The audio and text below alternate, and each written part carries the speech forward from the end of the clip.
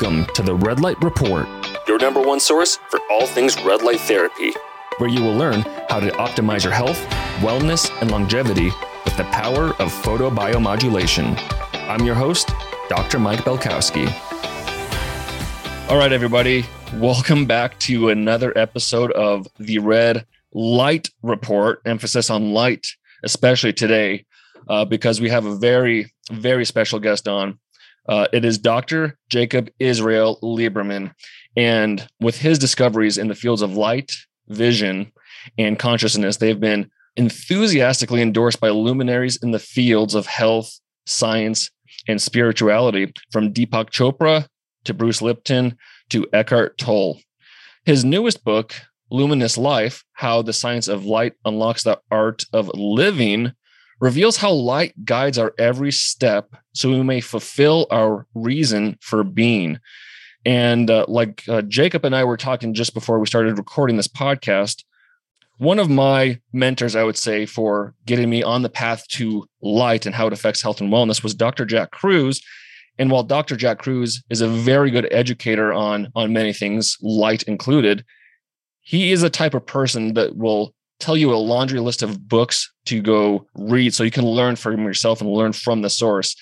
And out of the handful of authors and educators he suggested, one of the top ones was indeed Dr. Jacob Liberman, and his first book, which was copyrighted in 91, it's called Light Medicine of the Future, which is probably as important now as it was, when it was written 30 years ago, really opened my eyes to the power and the healing power of light. And then his most recent book, Luminous Life, which was published a couple of years ago, goes more in depth to the quantum aspect, the mental spirituality aspect of light as well. So we're going to dive into a lot of information. And that was a long-winded way of saying, Jacob, welcome to the podcast. Thank you, Mike. It's a pleasure to be here with you today. And I look forward to a wonderful conversation just about something that's of interest to both of us, and hopefully your listeners as well. Absolutely. And I'm sure you get this a lot, but I think we're all going to be enlightened with this conversation. So before we get started with your knowledge and expertise in light in the many ways that affects us, just give us a brief background on your life path, how you came to be so involved with light and what kind of triggered that path for you. Well, that goes back 50 years. In 1971, while I was going through my medical training and I was entering third year of my training, so I was beginning to work with patients, and a young child was brought to me that had a condition called amblyopia, or lazy eye, where one eye didn't see clearly and you couldn't improve it with lenses or prisms, and yet there was no disease process, so you didn't know what was going on. I had no idea how to work with such a child. One of the clinic doctors said to me, try this little thing, which was a yellow filter that was developed by a doctor in Alabama, who said that this yellow filter would stimulate a certain layer of the retinal tissue. I didn't know any better, and I gave the child this yellow filter to just look at a light bulb through this yellow filter for a couple minutes a day. And the next time I saw them, about 7 to 10 days later, they had made a marked improvement. When I say a marked improvement, initially, you would say they were legally blind. They could only see like the big E on the chart. And they went down to just about 20/20, just from looking through a yellow filter. Now, I had no idea what had occurred, but that's what triggered my first interest in light. And then in 1974 or 75, I attended a conference, and the keynote speaker was a man named John Ott. And John Ott was one of the pioneers in the biological effects of light, specifically how artificial lighting impacts us. And he did a lot of research on plants, on animals, and even on kids in school. and found this dramatic shift in their overall wellness, whether animals developed cancers, whether plants were able to develop fruit, bear fruit, grow properly, and so on, and how kids in a classroom were impacted by the overhead lighting, their learning ability, how many cavities they developed, things such as that. And I got very intrigued, and I went up to him. We spoke. We became good friends. He became a mentor to me, and in fact, wrote I believe, the introduction or preface to Light Medicine of the Future. That's how I initially got involved in it. And then I had a miraculous healing of my eyesight in 1976 after wearing glasses 9.5 years. And so things started occurring in my life that just didn't fit the models that I was taught in school and didn't seem to fit anything that I had read. And yet these things actually occurred. To give you an example, the shift in my vision happened in 1976. That was about 46 years ago. My next birthday, I'll be 75. I've never had a pair of glasses on my face since that day. I have my eyes checked every year.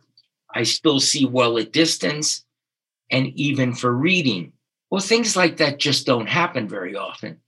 So when they happen, and you can verify that they have occurred, you can confirm them, it causes you to start looking. It inspired me, as I'm sure you were inspired in the area of light for maybe different reasons, to start looking deeper. So these early experiences in my life allowed me to realize how little I knew and how many of the things that I was taught were very important, and they were theories. In other words, they were ideas about how things worked. But it's only when you have a direct experience of something occurring that is different from the theory that you realize that what you're looking for is truth beyond opinion.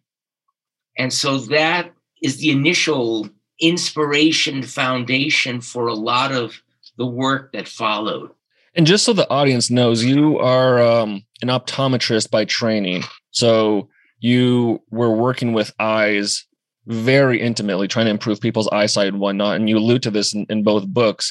And you have many amazing anecdotes, like you've already told us, about how you were able to, let's say holistically or with alternative treatments, able to miraculously heal or improve people's visions, not just their literal vision, but like expand their views, both literally and metaphorically, I suppose. Yeah. Can you kind of walk down more of those anecdotes? Because I think it will be, pun intended, eye-opening for the audience to hear more of these different treatments that you utilize, whether it was syntonics or color homeopathy that you allude to in the books. Kind of give us a couple more of those stories for us, if you could. So this is a big answer. I know. That's a big ask. It's a big ask. I'll give you a big answer. When my eyesight instantaneously shifted, when I say instantaneously, it occurred during a meditative experience without doing anything. And the without doing anything is critical here, because as you know, everything that we find interesting, we all ask the same question: what do I have to do? So the first thing I'd like to begin is that doing actually interferes with what naturally occurs without doing anything. And that doesn't mean that we become couch potatoes. What I'm saying is that our physiological makeup, our neurological makeup, our humanity, a huge part of it is that it is self-activating and self-regulating. The system is designed to continually be guided by whatever is animating the movement of this universe and then respond to that automatically. We think we have to think about things And that is what initiates our response to them. But the response is a reflex. It just occurs all by itself. It's like when the ball is being pitched to a baseball player and it's coming down 90 miles an hour, there's no time to think. However, this integration occurs, something within our system reflexively moves. And if there is congruity and coherence, the ball and the bat touch in such a way that with minimum strength and effort, the ball can go a very long distance. What I started seeing early in my career was that it was less about our doing and more about our seeing, that awareness was in fact curative, that it is those aha moments in our life that trigger a process of transformation. And that is the basis of what we call evolution. And so what I started seeing with a lot of my clients and patients back then is that, we would have them do vision training, certain kinds of vision exercises, just like you might do in the physical therapy field. And all of these things were helpful, except the most helpful thing that I found is when things occurred without the person even knowing it. So what I began realizing is that we are all conditioned to think ahead. We are all conditioned to try hard. And we don't realize that that process actually interferes with entering that wonderful space that in sports they call the zone. You're in a place where you don't actually exist. You disappear and the process just takes over. It's what happens whenever you have a masterful performance by an athlete or a dancer or whatever. And you say, how did you do that? And they all say, I don't know. Because they didn't actually do it. Something was moved through them. So the same, I'm not trying to be philosophical. What I'm saying is that is the foundation of what I discovered about helping people to uncover their maximum potential, whether it was a shift in eyesight, a shift in athletic performance or classroom performance, a shift in their life. It really had to do with them discovering, does this process I've been indoctrinated and that I do unconsciously, is this actually the way things work? I guess what I'm saying is we've all been led to believe that things work a certain way. Hardly any of us actually question it and put it to the test. Is that what actually happens? So to give you an example, I worked with thousands of kids back then that were diagnosed with all kinds of learning problems and so on. And they tried really hard, but they couldn't seem to move forward. And so I developed ways and experiences that would allow them to actually discover whether all the thinking or worrying, as I call it, that they did, was that actually leading them to success? And what they discovered in every case, and this is also the same for trying to see clearer, is the more they tried, the worse it got. It was only when miraculously something in the system went, and just relaxed, that all of a sudden eyesight cleared up. The answer they were looking for came free of charge. And all of a sudden it was like, oh my God, that was a miracle. What I discovered with my work with seeing, for instance, is that the process of gradually people becoming less and less dependent on their glasses had a lot to do with me sharing with them my own experience. Because when one person has done it, it leaves the door open for another person to do it. And so sharing my own experience as a possibility opened the door. and then many different techniques and ways to allow the person to uncover something that they had not seen before. And color is a big part of this because light is invisible. We experience brightness, but we don't experience light itself. Color is something that is created through the integration of the energy or the vibration that we call light, the visual apparatus, perceptual apparatus that we have, whether we're a human being or a snake, and then something called consciousness, which few people have any real grasp of. And somewhere in that mystery, we have an experience. And so what I discovered with color is initially I would use it like a cookbook. This did this and this did this, and it seemed to work until it didn't.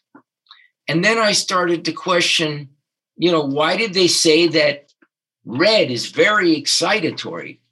Some people it excited, but others it sedated, and others just became very upset. So what I started realizing is that every person responded to a color in a different way, meaning that the color didn't have an intrinsic effect. Their relationship with the color is what triggered something. Sort of like you mentioned your wife being bored in Hawaii on the island of Oahu. You fell in love with her. You don't even know how that happened, but the two of you fell in love. If your 10 best friends were sitting next to you looking at your lovely wife, would they all fall in love with her? Let's hope not. Right. for my own sake. Okay, but Yeah. that they would all have a different response to her, yeah? Correct. Yep. Well, would you say some of them are right and some of them are wrong? No, it's just we respond differently. It doesn't have anything to do with a choice. It has to do with whether we are in resonance or not with something. So when people experience color, they either experience a resonance with it, so they feel at ease, or they experience something that is almost like a little protective response. And what I discovered is that the energy that comprises what we experience as color is the same energy that comprises what we experience as an experience. So if we've had an experience that has left us with bad feelings, you will find a specific color has that same vibrational makeup. And when the person looks at it, they'll have the same kind of ill feelings. And so why is that important? And why am I talking about that? Because vision issues, like almost all other issues, are to a high degree caused by or significantly contributed to by what we call stress. And what is stress? Stress is when we have an allergic reaction to some aspect of life. We encounter something and we just don't see eye to eye with it. How does our life change? By gradually becoming comfortable with what used to feel uncomfortable. Because what feels uncomfortable is what we recoil from, what we have a stress reaction to, what the mind becomes very active to. So if we're gradually able to desensitize from the habitual psycho-emotional triggers we have, then the physical reactions, such as a constriction of our eyesight, or a constriction of our body, or a constriction of our perceptual ability to learn, or our field of vision so that we don't see where the ball is in relation to us, if in some way we become more accepting of what used to feel unacceptable, then what's triggering the cascade that we call stress or dis-ease, which eventually can become disease, doesn't occur. So my entire approach, whether I'm helping people with eyesight, or with issues you would call insight, or with issues having to do with relationships or learning or anything else, that is a very, very big part of it. And so even though I've looked at many aspects of light, and one of the most current aspects is what you're enjoying, which is photobiomodulation. The work that I'm incredibly intrigued by is the way light, and specifically what we call color, impacts us on a level below the conscious mind. It's exceedingly deep and can literally trigger a shift in our lives. When I say a shift in our lives, I don't mean you have to do something over and over and over again as we think change occurs. I mean, it can create epiphanies that really create an opening for people. So for me, to use the pun, my work is about helping people to see the light. And there are many people that their eyesight has improved. They've eliminated the need for glasses. Their lives in general are working better. I have been out of practice in the optometric and vision science field, which is what I have degrees in. I've been out of that for 36 years. My work isn't working with patients on that any longer. The bulk of my work now is that I mentor a very small number of clients where I share these approaches to improve the quality of their lives. What do I mean? Every human being wants the same thing. We call it health and happiness. We would like to feel as good as we can. And if possible, we would like to be content with our lives. All of us are going to experience stress. No one feels good when their lover leaves them, or when they have a breakup, or when they lose money, or when they get a diagnosis they didn't expect. Nobody's immune from that. Those are the real stresses of life. But so much of the stress we have is something that occurs because reality is incongruent with mentality. Our ideas don't fit what actually goes on. And so for me, life is what's really of interest to me, helping people improve the quality of their lives. And light, vision, and consciousness are the mediums through which I try to support people in opening up some aspect of their being that may have just been dormant for a while. That brings up a lot of questions. That was a very comprehensive answer. Like you said, a big answer for a big question. And I feel like a lot of my questions are going to be big just because the answers are so expansive and large, because the concepts are. And so where should we go from here? I mean, you already touched upon this, but let's go back to the concept of being present or having presence. Because like you said in the book, I think it's Luminous Life especially, our construct or how we have been brought up to think about presence is that we need to quiet our mind and think of nothing, or like you said, try hard to quiet the mind and be still or whatnot. But from your experience, your expertise, your knowledge, what truly is being present? What is presence? Because like you said, the harder we try, the less we see. And by looking less, we see more. So with all that being said, kind of describe again, what is presence? And then how can one hone that? Because it's kind of a paradox where we all want it, so we try harder, yet that makes it elude us even more. So kind of walk us through presence.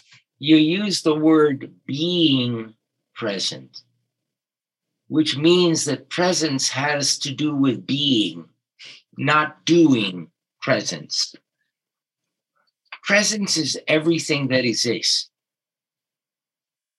There is no time when we are not present. Presence always is, to whatever degree it is. Presence is a natural phenomenon where the energy we call light, which is invisible, catches the eye. So we often say, it caught my eye. What was the it?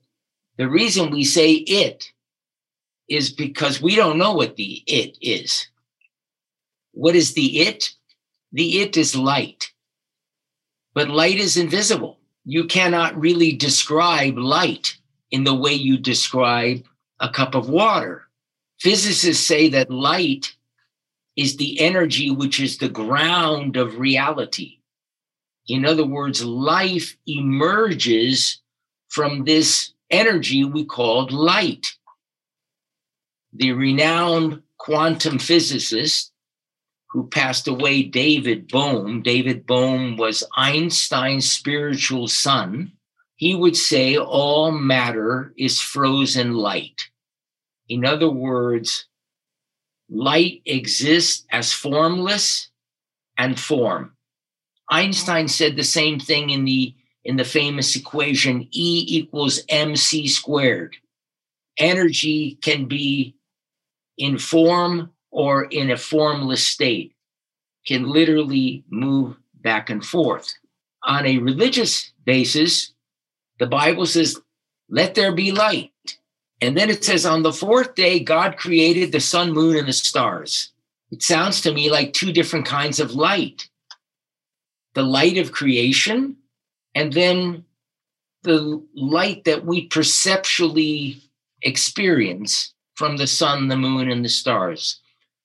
So presence is this invisible source that the Bible says God is light, that physicists say is the ground of reality, that spiritualists call the essence of consciousness. So light is the foundation for all that exists, and it is totally invisible and incomprehensible.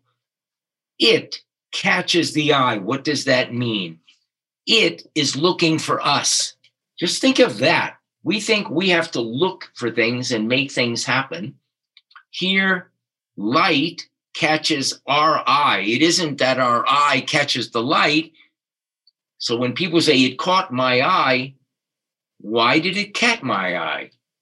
Because the moment the light triggers the eye, and by the way, it does that by touching a single photon, just one photon, the eye automatically moves toward the light that has caught it. It moves that way. The body reorients itself. That essentially guides us to the next aspect of our life experience that is calling our attention. That moment of inseparable connectedness between that which has called us and the response which occurs reflexively. There's no doing in it. That is presence. That is congruity. That is coherence. And that is what guides us through our life. Something keeps catching our eye. So I always say what catches your eye is looking for you. What's looking for you is your responsibility. You naturally respond to it. And that is what takes you from one place to the next. And you say, what? And I say, we're all being guided. It's not just, I live in Hawaii. Every year, thousands of whales make a lengthy journey from Alaska to Hawaii. It's a 10,000-mile journey. And regardless of weather conditions, currents, no matter what, and these whales do not have their iPhones with a GPS. They're not members of AAA where they can get a map. And yet their journeys never vary more than 1 degree. What keeps them on track? What keeps birds on track when they're migrating for thousands of miles? What causes animals to sense a tsunami days before our technology even senses anything is happening, and causes them to gradually go up to higher ground where they are safe? What is that? That sixth sense humans also have. What I'm in fact saying is that all living things are guided. A tree doesn't have to think about how to grow. Its roots stabilize it, and the light guides it upwards toward the light. All plants literally align themselves as the sun rises to receive the nutrients, the guidance from the light. We are designed exactly the same way, but we've become an indoor culture. We're living inside under artificial lights instead of under natural light, which is guiding us. Every physiological function is light dependent. What you call your intuition is not a feeling. It is light, which is invisible, interacting with the 100 trillion cells in your body, guiding their activity so that a minute or 2 minutes or 4 months later, when something shifts in the environment, we are there to meet it. This is why, for instance, I used to live in Colorado, and in the summer, you might see a deer in the woods, and it has a short little coat because the weather is warm. And then as the season begins to shift, the light changes along with it. Every instance of every day, the changes in light are triggering a gradual change in the physiological function of that creature so that when winter comes, they don't say, oh, I forgot to buy my overcoat. They meet winter and are fully prepared for it. Most of us are constantly stressed because we feel unprepared. Why are we unprepared? We live normal lives, which are totally unnatural. Our health and wellness is a function of being in harmonious relationship with Mother Nature. Light is the most powerful environmental factor that brings that congruence and coherence, that relationship, into the now.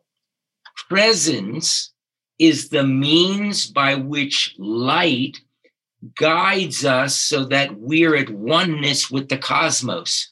Presence is not just some new agey term, oh, you need to be more present. Presence is really what allows us to live in the zone, not just be there occasionally, but to actually have a life that is flowing a good amount of the time. How do we get there? Well, the fact that you're asking the question means you're already moving in that direction, because the question is already coming from a place inside that was inspired to look for something. This guidance that I've been talking about is what triggers the process of inspiration. You obviously are very involved with light, certain aspects of light. And you said that Jack Cruz was a mentor for you. He suggested you read certain things. You grabbed my book, among others, and something inspired you. And that inspiration caused an excitement in you.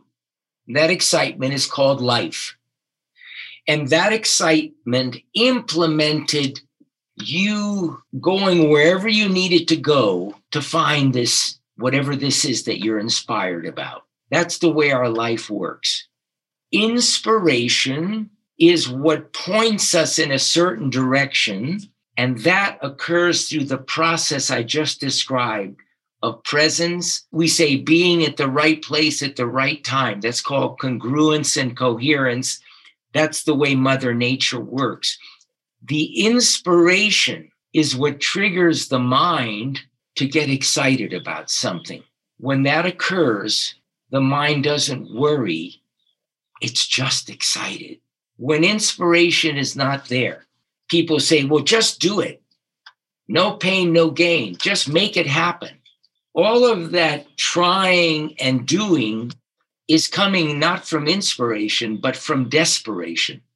And that hits a brick wall.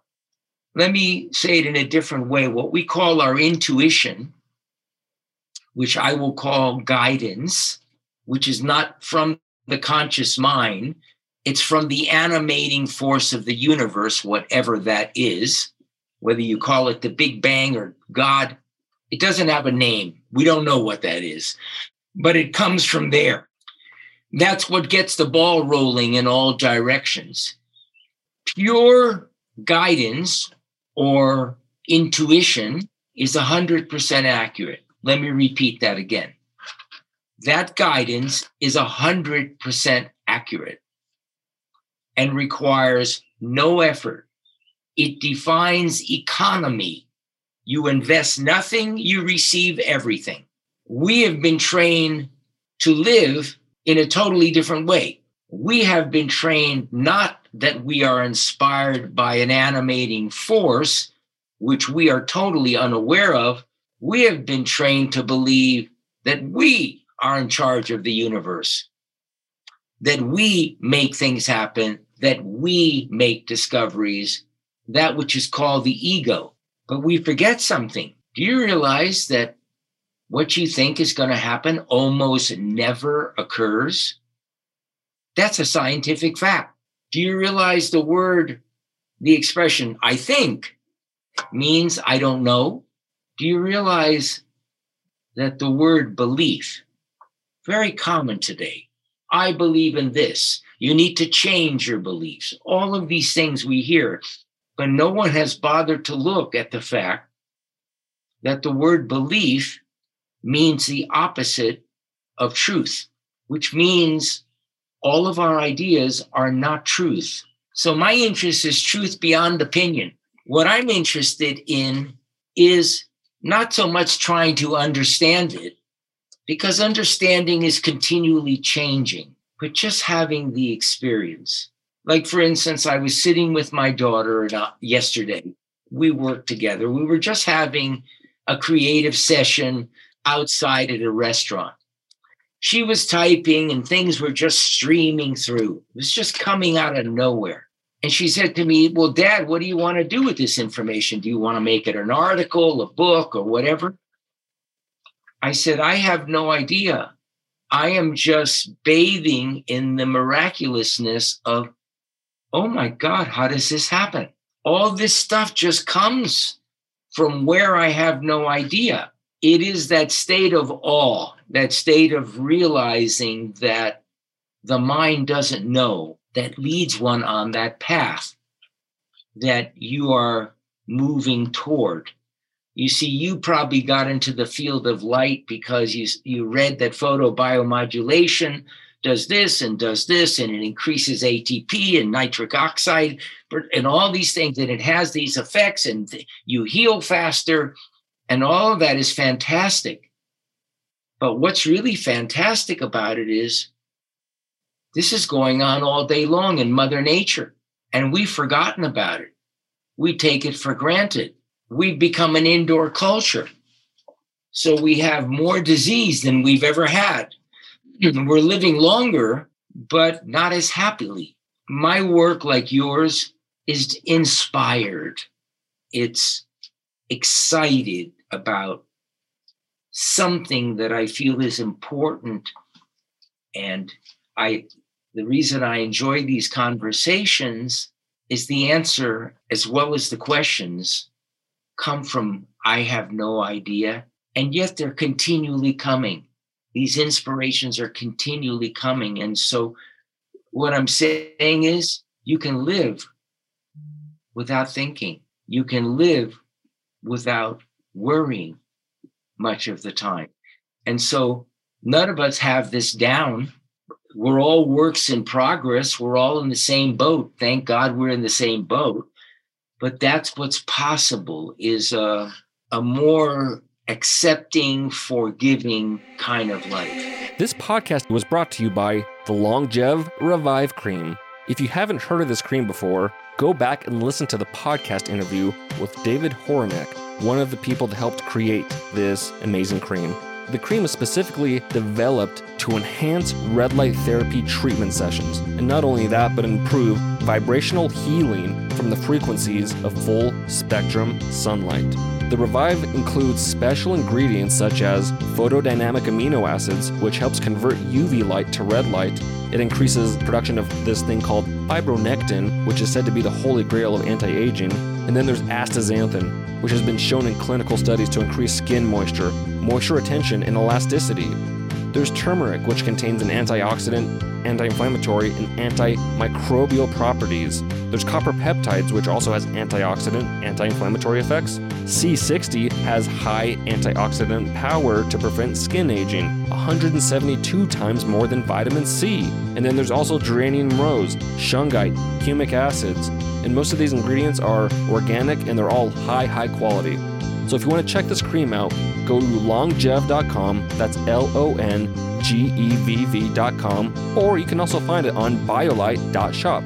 That's biolite.shop. I appreciate that response a lot, Jacob. Very comprehensive and eye-opening, profound as always. And I think that brings up a good segue into the law of attraction, like you speak about in Luminous Life here, your most recent book. The law of attraction, which there's been a decent amount of talk the last handful of years, think about it, manifest it, and you'll receive it, right? Or something along those lines. But like you say in your book, the law of attraction is more about what we emit is what we attract, but not necessarily what we want or desire, which has a lot of parallels with what you were just talking about as far as presence. And a lot of people are trying to force it. And there's a sense or an aura of desperation versus inspiration. Just like this law of attraction, if we're exuding this desperation, well, we're going to attract that back to us versus, like you're saying, living inspired. If that's what you're going to emit into the universe or into this world, you're going to attract that right back to you. So I would just love your perspective to further expand on that thought of the law of attraction. The law of attraction, first of all, there is no law of attraction. It's a new age term. It's a very good marketing thing for me to tell you that I can show you how to get anything you want.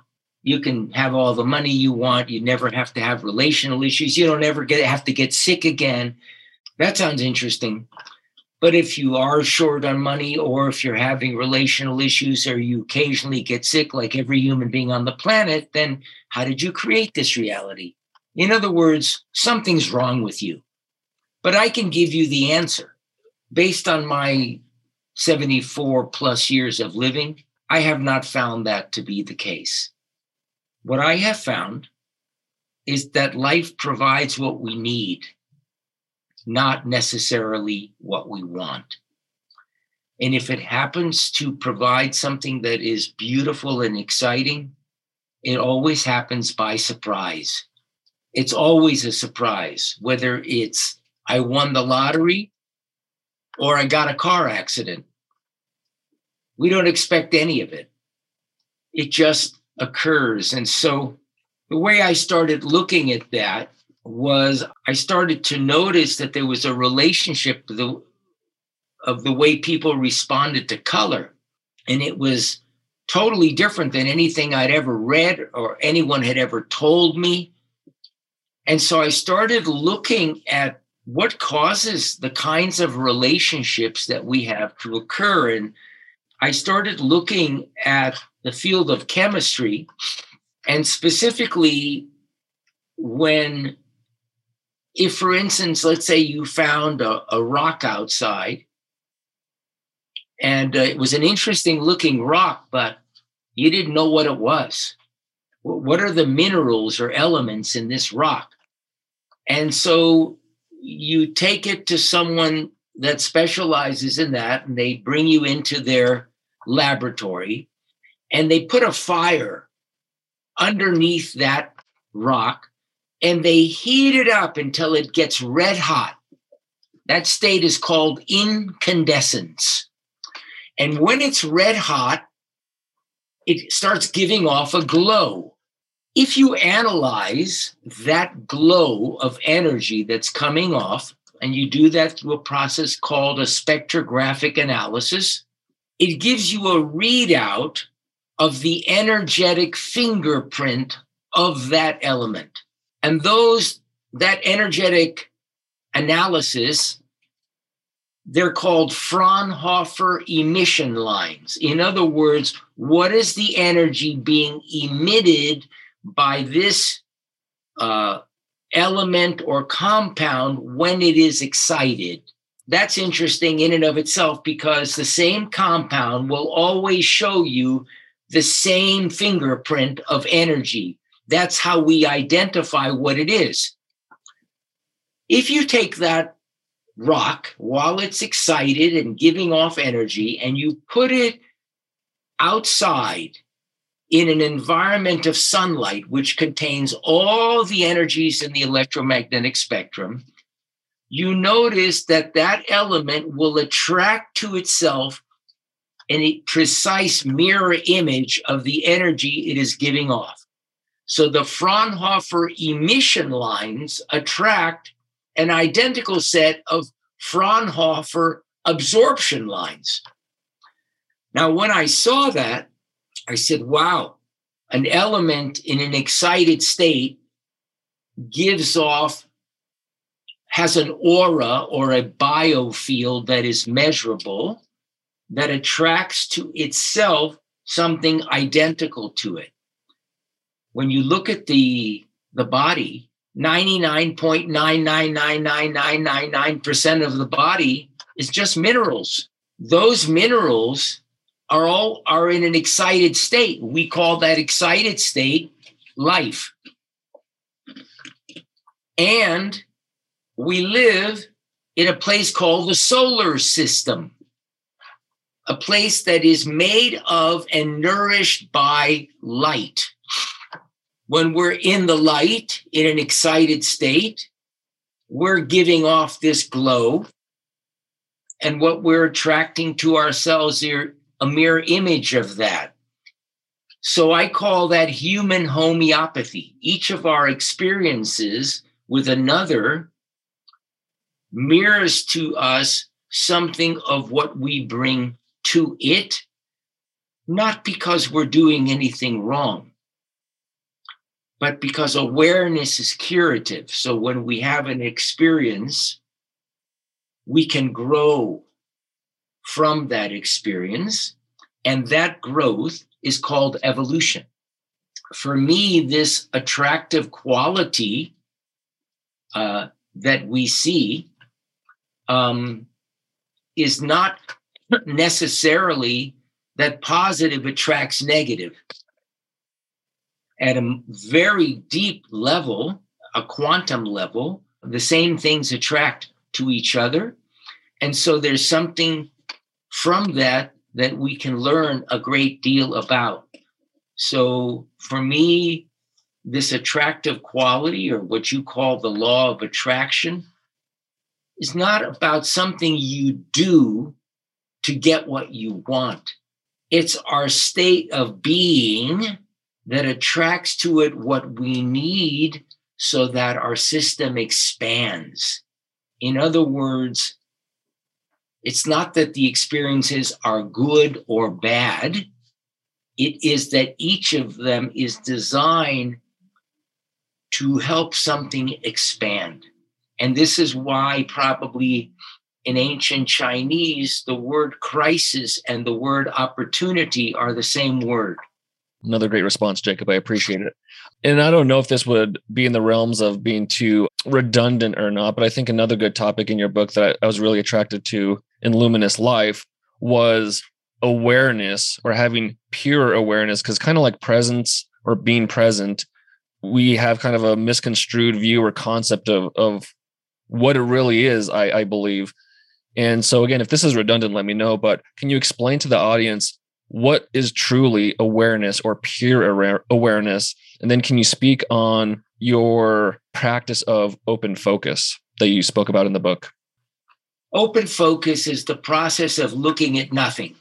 So imagine, you could call it staring off into space, but imagine if you're just in a state of awareness, you're not focused on anything. When you're not focused on anything, you're open to everything. When you're focused on one thing, it excludes other things around it so that you can attend. So open focus is a way of allowing yourself to see more. And how is that practiced or done? What I notice is I would take a walk, and rather than imagining that seeing is happening from the eyes, I would imagine that whatever is seeing is somewhere behind and above my head, outside the physical machine, separate from the physical machine. And when I was able to imagine that the seeing was happening out there, I noticed my whole body relaxed, my field of vision expanded, both laterally and on the z-axis. So it became like a wide-angle telescopic lens. My breathing expanded, and I was in a state of meditation with my eyes open. And so for many years, I did that while driving, while walking, and so on. And it assisted me in accessing a state of no mind. So now let's go to pure awareness. And what exactly does that mean? When people speak of consciousness, they think it's the mind. So they say, you need to be more conscious. My consciousness is, there is no my consciousness. There is an ocean of energy, call it pure awareness, that we call consciousness. And it's like this. Each of us see ourselves as individuals, like individual droplets of water. What happens when that drop falls into the lake or the ocean? It disappears. And what exists is something that is infinite, boundless, boundaryless. That's what consciousness is. So when people say, oh, he or she is enlightened, it means that they've had that experience of the drop falling into the ocean and are no longer seeing through the eyes of the individual. Whatever is seeing, which is not me or you could say is seeing through the eyes of God. It's pure awareness with no point of view. So let's take that philosophical construct and now bring it into reality. Everyone is aware when worry is going on. So they know that what they call their mind is worried. Who is the they that is noticing that the mind is worrying? That's a very important piece. See, most of us, we call it mind-body medicine. Why? What's going on in the mind that we identify with is mimicked biologically. But what happens if you are not identified with it? In other words, what happens if you are identified not with the continual changing things in the mind, but you are identified with that which is noticing this activity in the mind? See, that place that notices is pure noticing, pure witnessing, pure awareness, pure consciousness. It doesn't have any desire. It doesn't want life to be this way or this way. It's a state of unconditional acceptance and oneness. Non-duality is another term for it. That state is pure awareness. And it's something everyone can access. If you just consider what I said, all of us are aware a good bit of the time that there's activity going on in the mind. We think that we came up with it. We didn't. It's just streaming up all the time, and it catches our attention and we interact with it. But we are not the thinker of the thoughts. The thoughts are just streaming up all the time. What are those thoughts? They are the compensations for all the conditioning that has occurred in our lineage throughout history. Everything that goes through the mind is a sort of worry of trying to figure something out so that the thing you're most afraid of, you'll get through. So you'll look well. What do I have to do to get the job, to make an A on the test? What do I have to do to practice my presentation so I don't forget anything?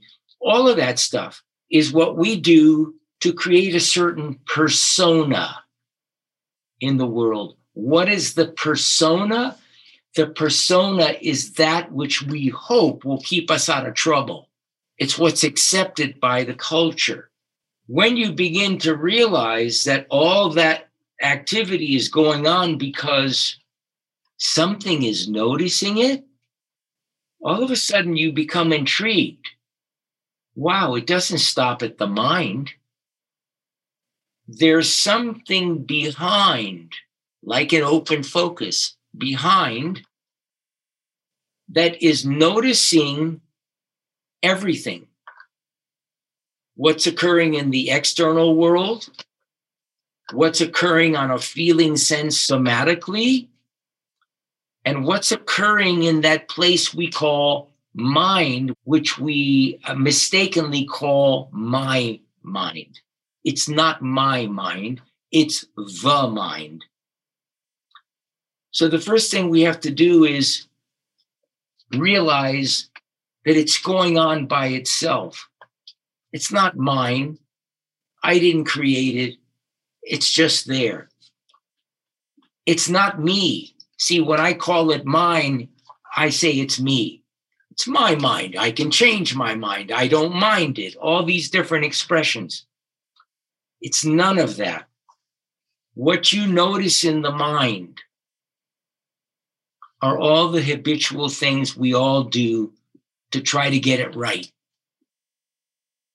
It's the thinking ahead. It's the worrying. When you begin to notice that, and when you begin to notice that something is noticing it, is when you become aware of that state of awareness. For instance, a couple of days ago, something happened, and I expected that I would get an email about it. And so yesterday I was out with my daughter having a creative session, and she said she needed to go to the bathroom. And I grabbed my phone and I checked my email. And all of a sudden, something started laughing inside, because I, the real I, was aware of what this, the mind body, was doing in a state of worry in hopes that this thing it was expecting would occur. And I started laughing, one, at the awareness of what this body does automatically and habitually, and also laughing because it was obvious things never occur when we want them to. They just occur by surprise.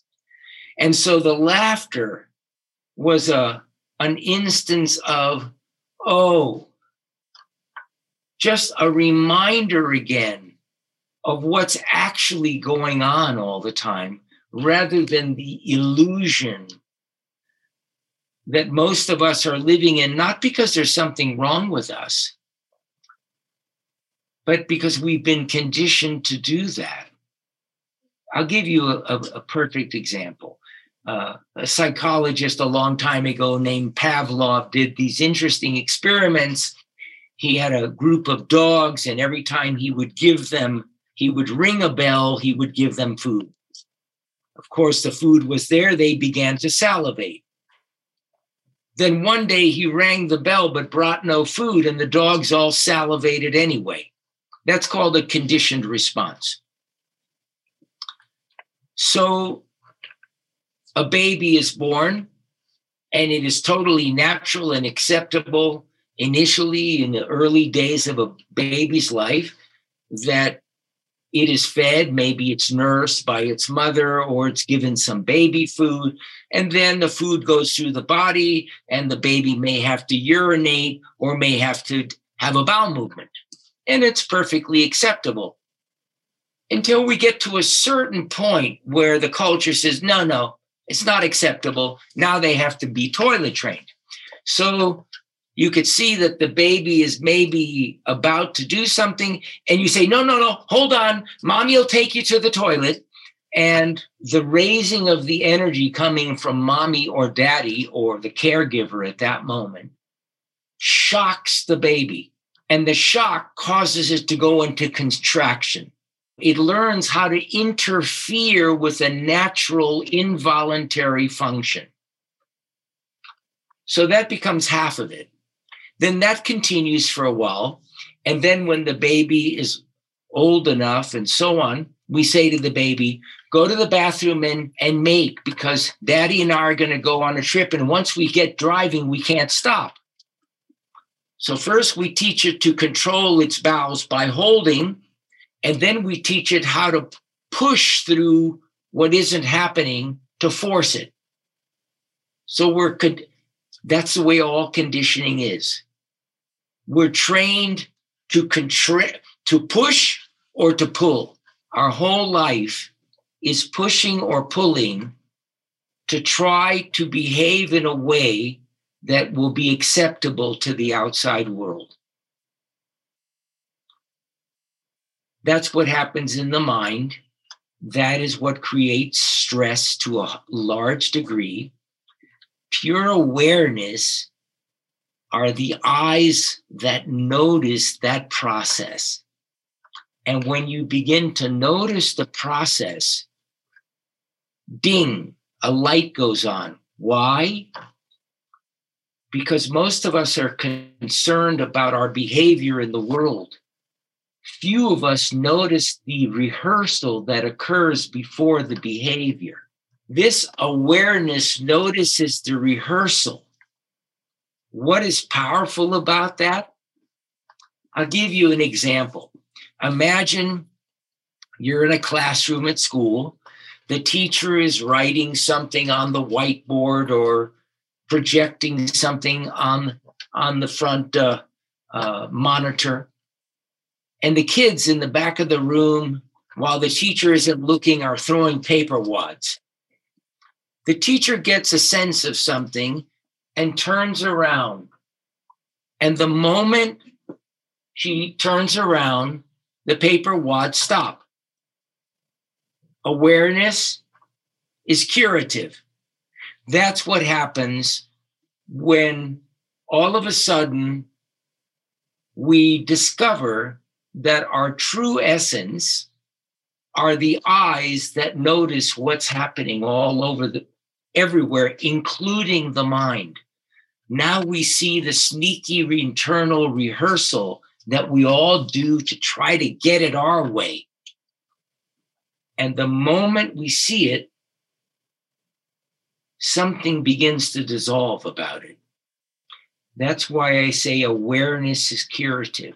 The seeing of it interrupts that habitual, previously secretive process that goes on that we call anxiety and worry. In essence, metacognition, thinking about thinking, but in this instance, you're thinking about or being aware of this rambling process that's going on in your head, and having that awareness or metacognition, you're able, like you're saying, to kind of help dissolve that. And if you're able to do that on a consistent basis, become more aware on a more consistent basis, which ultimately will hopefully decrease stress, which in the body, in the mind, in the eyes, allows things to open and move freely, and so on and so forth. Is that kind of the general synopsis? No. Okay. I figured as much. Now, but I'll tell you why the no. Okay. What you've said is exactly correct. But there's no way to say it clearly. So we use the mind to try to explain it. It's sort of like trying to explain three-dimensionality with a two-dimensional tool. There's no way to explain it. It isn't thinking about thinking. Awareness has no thoughts. It's absent. Thoughts are theories. They're ideas about things. Awareness is pure seeing, pure clarity. I see means I know. The seeing is happening from not us. It's happening from that ocean of awareness that sees everything, knows everything, is everywhere. It's the way we try to describe this unknown animating force by saying it's God or it's the Big Bang or whatever you want to call it. Awareness is our true essence. When we uncover it, when we all of a sudden come into contact with it, we disappear. When pure awareness is happening, there's no me there. There's just pure awareness.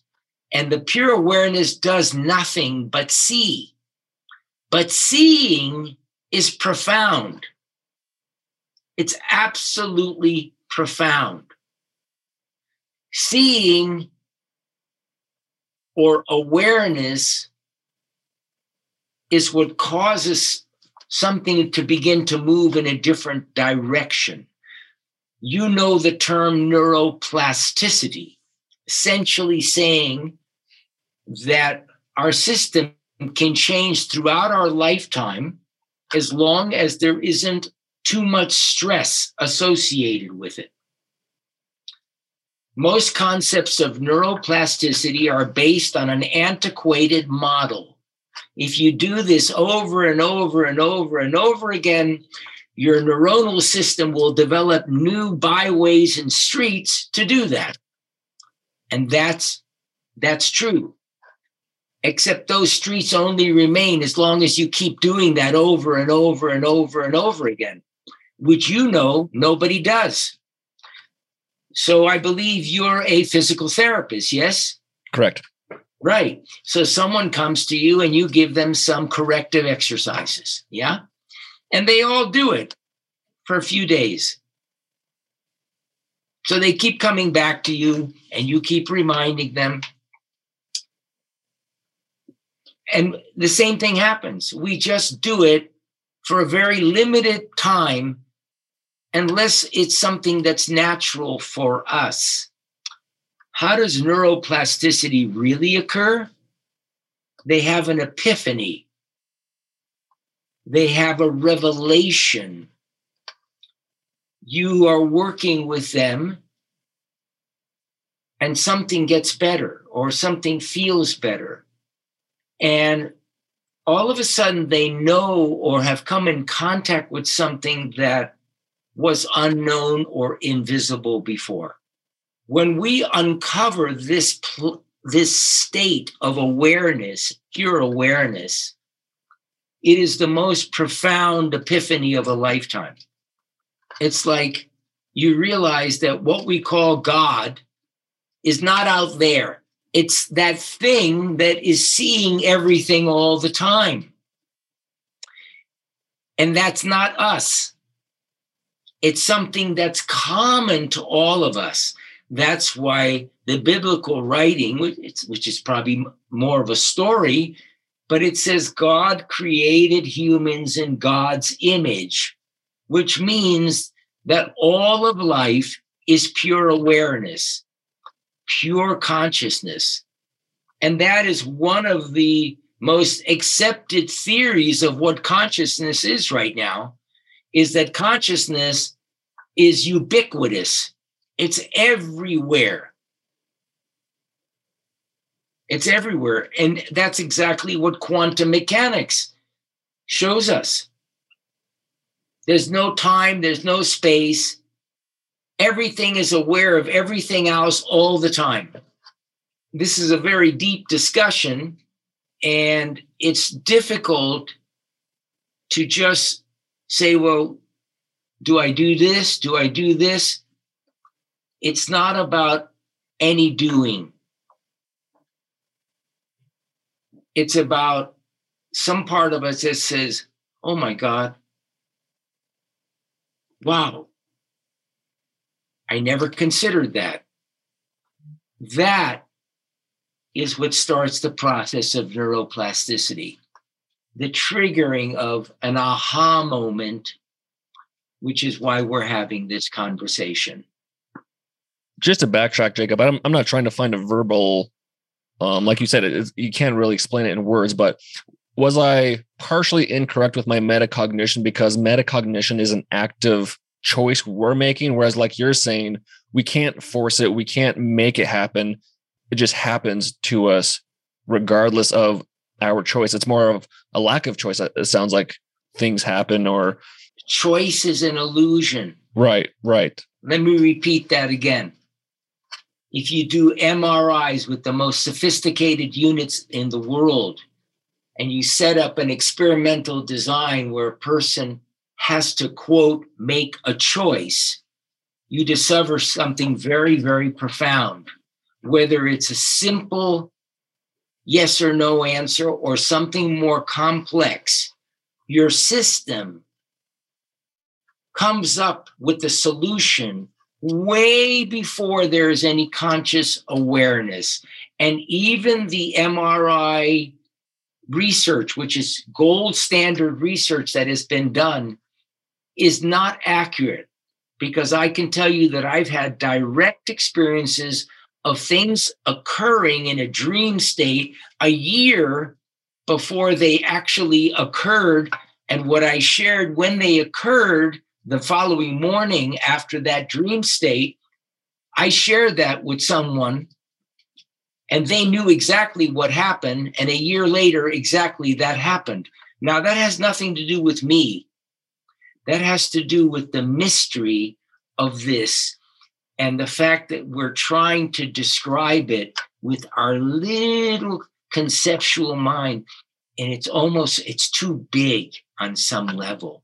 I really am grateful for your time and your knowledge and sharing with the audience. So just lastly, where can people go to learn more about you, more from you, and the books you have? They can go to our website, jacobliberman.org. Our website is not a marketing site. We're not giving away anything in hopes you sign up. It's nothing to do with that. We don't have any interest in that. We just want to share something that is beneficial. People can follow us on Facebook or on Instagram. And basically, we just put out things that we think are helpful for people. My work directly is that I mentor a very small number of individuals or couples that need some support with some part of their life that is difficult. And if I can help them, that becomes a wonderful match made in heaven. The approach I used of using color, that's incorporated into my mentoring work. People can also get a kit that allows them to play with that at home and see quite beneficial results. That's called the spectral receptivity system. But other than that, that's about as much as we offer. Yeah, or people can go to Google or whatever, YouTube, along with the millions of others. Yeah. And just to clarify, Jacob, I know you take a small amount of people, but if people are interested, is it going to the jacobliberman.org website to connect with you? Yes. Okay. Yes. Wonderful. My next client is waiting for me on Zoom. Yep. So I've got to run, but I am eternally grateful for the time we've taken today. I appreciate you. I appreciate your inspiration and what you're doing. And you and your wife are both very fortunate Thanks, to have Jacob. each other. Yes. Nothing but gratitude for having you on in your time. I'll let you go, and we'll definitely have to do this again. But thanks again, Jacob. Have a blessed day. All right. Likewise. Take care. Be well. Bye-bye. Thank you for listening to the Red Light Report. If you like what you heard today, go ahead and leave us a review on iTunes and other podcast platforms to help spread the word so other people can learn about the many health, wellness, and longevity benefits of red light therapy. If you're looking for more educational content, check out our Instagram page @biolight.shop and our YouTube channel, BioLight. I'm Dr. Mike Belkowski, and I'll see you on the next episode.